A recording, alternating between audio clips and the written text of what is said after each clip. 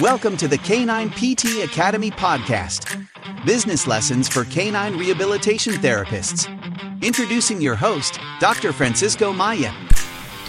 Thanks everyone for tuning in for another episode of the Canine PT Academy podcast, business lessons for canine rehabilitation therapists. First of all, let me just thank you all for the incredible support we had last week as we launched this podcast. The feedback has been amazing and I really appreciate it. If you have any ideas, any topics that you would like to see me covering, please don't hesitate to reach out. You can email me at hello@caniptacademy.com, or you can reach out to us, through some of the different social media platforms as well. Okay. So today on today's episode, we're going to be talking about the types of leads and marketing to the 93%. So what we're going to be talking about specifically, it's not just about marketing, but how to understand the different types of leads that we can attract to our business. And the reason why that is important, it's an important concept to understand, is because we often make the mistake of assuming that everyone who is contacting our clinic, inquiring about our services, is coming with a similar perspective and understanding of what canine rehabilitation entails and how we can potentially help them and help their pets. And unfortunately, if you haven't realized by now, that could not be any further from the truth. We need to be able to differentiate how people are finding us and what type of leads would they qualify as, because that would change even the way that we approach a conversation with them as well. So with that being said, let's first discuss the three different types of leads, okay? And those are the cold, warm, and hot leads. And as we discussed that, we need to keep two things in mind. One is the problem that those leads have, and two is the solution that we have to offer to their problem. Okay, so let's talk about cold leads first. So cold leads are those who don't know that they have a problem, and therefore, of course, they are unaware and not even looking for a solution to their problem. I mean, how could they if they are not even aware that they have a problem? So, for example, those are the leads that we can get through social media campaigns, either paid or organic. We can get through community events and things like that. Those are definitely not bad leads, but we need to understand that with the cold leads, it becomes a time game that we're playing with them, and who knows how long that game is going to take. It could be weeks, it could be months, sometimes even years for them to realize that they now have a problem and that you potentially have the solution to the problem. But those are the leads that you educate them over time about how you have the solution to their problem, so that way when they do find themselves in that situation, meaning realizing that they have a problem, they will know right away that you can help them, and they will contact you almost basically ready at that point to book an appointment. So for example, this was a pretty good example that we had at the clinic almost a couple years ago now, but we did a community event here in Chicago called the Halloween Pup Crawl, and we did that back in 2018 and 2019 before taking a break in 2020 because of COVID. And during that event, I was personally there because at that point in time, I was basically the one doing everything for the business. I didn't have the help that I have today. And during that event, I met and I chatted with literally dozens of pet owners, and I can safely say that 99% of them did not have any issues at that point with their dogs. No musculoskeletal issue, no neuro issue, no arthritis, no anything. But our strategy for those events wasn't to get customers that are going to book something right away for the week or the week next or even the month afterwards. But the goal, the strategy for those events was for us to collect their contact information, especially their name and email, so that way they could start receiving our regular educational newsletters that we send out. So then what happened is that in early 2021, we got one of those clients. We got a client that I had met back in the 2018 events. So 2.5 or 3 years into it or so, because I don't remember in 2021 exactly when they came to see us. But the interesting thing about it is that she even said to us that she had been reading our newsletters and following us on social media and reading our posts and was very enthusiastic about what we had to offer. And that as soon as her dog started showing signs of aging, started slowing down and showing signs of arthritis, she knew right away to contact us and book an evaluation. And that's basically how it works with a cold lead. It can be a long time before they're ready to become a paying client, and we need to keep that in mind. And that's one of the main reasons I have found folks getting frustrated a lot of times with social media marketing, because they put the effort and the time into it, but they weren't seeing the results in terms of new clients. But what folks fail to understand is that people are not going to social media looking for the solution to their problem. And therefore, the leads that they're getting with those campaigns were cold leads that simply needed some time to be nurtured and educated on what is that you can do to help them out. So those are the cold leads, which then segues into the warm leads. The warm leads are those who know that they have a problem, but don't know yet about the solution to their problem. So for example, that can be the client whose older dog is slowing down, and their regular veterinarian just told them to take it slow and prescribe some Rimadyl or other form of NSAID or something like that, but didn't offer potentially any further advice on what else to do to help their aging pets. That can also be the client whose dog was just diagnosed with a CCL tear by the regular veterinarian and was referred to a surgical consult, but was given no further advice on other options or on how a CCL tear really works.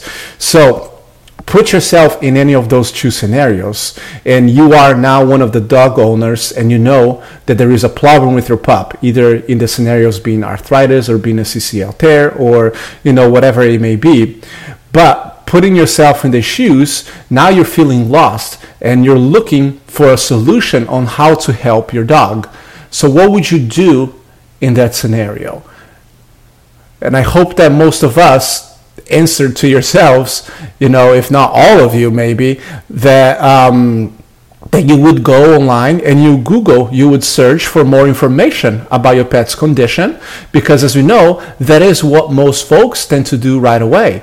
That's why if you understand this concept of marketing towards the warm leads, then you can turn Google, both organically and through paid ads, into a lead generation machine to generate more and more clients for your business. Now, I could literally do a whole lecture on just Google and how to make it work for your business. And to be quite honest, that is a full lecture that we do with our Business Accelerator program, where one of the weeks we spend basically the full week focusing on strategies with Google. And I even bring in the Google strategy consultant that works with me on my business to help us with our Google campaigns and whatnot, to help teach that component of the program.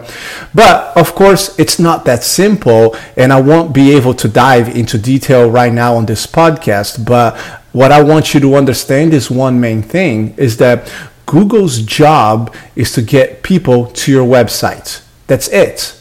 Then, once Google has done its job, it is up to your website to have a consistent message and a way for people to take the next step in their relationship with you. And what I have seen is that people getting frustrated with Google campaigns, arguing that they haven't received a single lead from it, or it's not working for them, and this and that. But yet, when we look at the analytics on Google did its job, which was send people to their website, or potentially even just calling the clinic directly.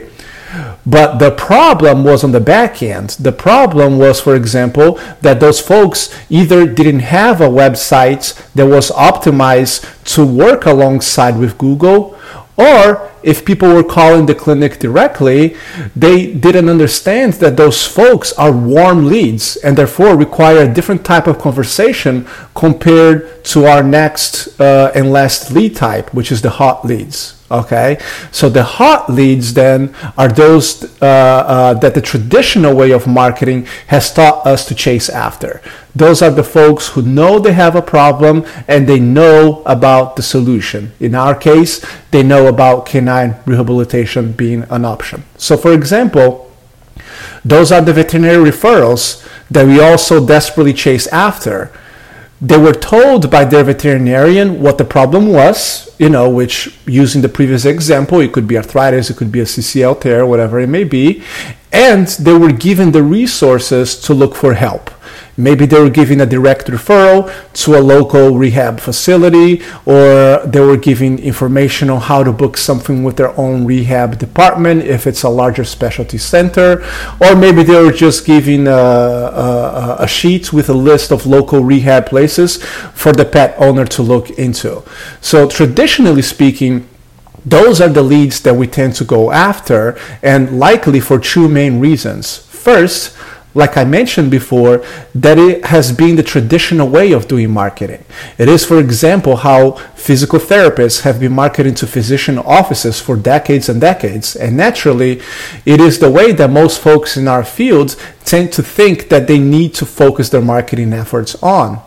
Second, those are easier conversations to have on the phone with the prospective clients, because they know they have a problem, and they know you have a solution to their problem. So the conversation is much easier on the phone. There is less rejection on the phone. There is less pushback on price and whatnot, because they were told by someone who they trust, usually in this scenario their veterinarian, that they need to go to XYZ place. And of course, they trust their veterinarian's opinion. So now that we talked about the three different types of leads, cold, warm, and hot leads, I wanted to wrap it up by talking about what are the downsides of focusing your marketing primarily on hot leads. And key word here is primarily, because I'm not saying that there is not a benefit to marketing towards veterinary clinics to get veterinary referrals. I'm not saying to completely go away from it, but I don't think it should be our primary source of referrals. So the first downside is that you're fighting for a much smaller piece of the pie. So let me give an example to illustrate what I mean by that. So there was a research article that actually came out in 2012, and I forget right now what physical therapy journal that came out. I'll post the link to the research article itself if I can find it on the show notes. But this research article came out in 2012, and it was done by Fritz, Child, and Flynn, who's, the PTs listening to the podcast probably recognize these researcher names because they have done vast literature research on specifically low back pain, okay? And what they did on that study is that it was a retrospective study where they looked into a primary care referral of patients with low back pain to physical therapy. And the interesting thing is that the study showed that only 7%, let me say that again, 7% of patients with low back pain were being referred by their physicians to physical therapy. That's it, 7%. So, of course, the focus of this research was about access to physical therapy services and how often, that referral is being made for a condition that we all know that physical therapists can really help with. But if you looked at it through different lenses, in this case, a marketing perspective, then you realize that out of patients with low back pain, who, like I said, we know most of all benefit from physical therapy, only 7% were being referred to PT.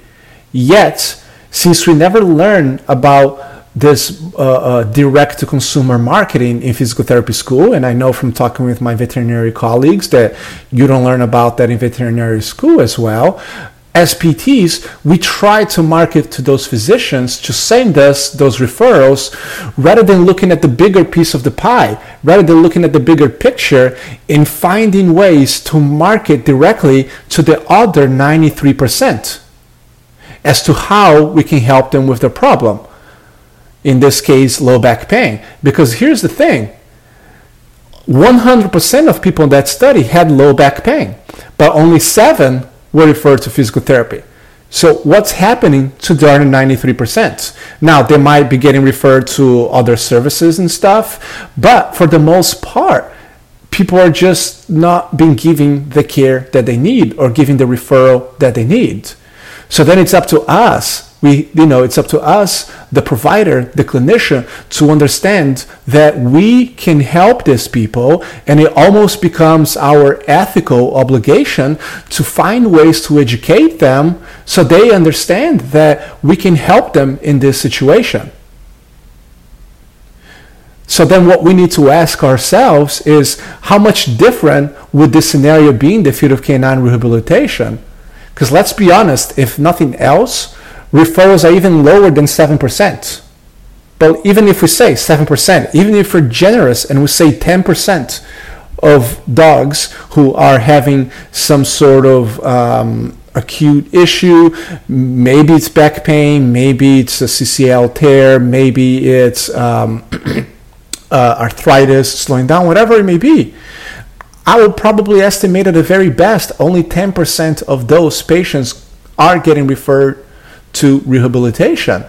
And this is not, I don't blame the general practitioner veterinarians because of it, because they're busy. They have so much on their plates to deal on a daily basis that sometimes referring to rehabilitation is not something that is in the top of their minds. So then it becomes our ethical obligation as clinicians in these fields to not only, yes, educate the potential veterinary referral sources about what we can do, but educate the consumer as well at the same time. And if you understand this one concept alone on direct-to-consumer marketing, specifically in this example to this 93%, to this bigger piece of the pie, then honestly, this podcast has already been worth for you. But here's another kicker for you to think about when it comes to direct-to-consumer marketing and the different types of leads. If the first downside was this 7% rule, then the second downside of focusing primarily on veterinary referrals is the fact that people nowadays have the technology literally at the tip of their fingers. We all have smartphones. So what I mean by that, put yourself again on your customer's shoes. And even if your vet referred you somewhere else for canine rehabilitation, what will most people, not necessarily all, but what will most people do later that evening once they get home? They're going to go online and they're going to look for more information about the clinic that their vet just recommended them going for rehabilitation. They're going to look at the website, they're going to look at the Google business listing, and they'll most certainly look through the reviews that other clients have left for your business. Now, that can also be a whole podcast episode by itself, talking about reviews, testimonials, and this and that. But the one thing that I want you to understand today is that by having a consistent message on your websites, by having reviews or testimonials that tell a story, that help paint a picture on how you can help folks and their dogs, you're also going to end up getting some of those quote-unquote hot leads that were referred somewhere else, because they are going to find you online. And even though they were potentially referred somewhere else, they're going to be able to understand through your marketing message on how you have the solution to their problems, and will instead be happy to do business with you instead. Thank you for listening to another episode of the Canine PT Academy podcast, Business Lessons for Canine Rehabilitation Therapists. If you enjoyed what we had to say, please make sure to share or subscribe to our podcast, or even leave us a review. You can also email us at hello@canineptacademy.com. That's hello@canineptacademy.com with any questions or suggestions. And go to canineptacademy.com to find more resources and content, including our fee calculator spreadsheet, which is absolutely free and will help you determine how much you should be charging for your sessions. Because let's face it, determining what we should be charging is one of the biggest struggles we have as business owners in the canine rehabilitation field. You can also find all of that information and more under the show notes. Finally, I would just like to add a disclaimer that any of my thoughts and opinions expressed on this podcast are mine and mine alone, and in no way reflect the opinion or position of any other organization or company I may be associated with. Thank you for listening, and remember, if you're not having fun and enjoying life or running your business, then what's the point in doing so? So please go ahead and start having some fun.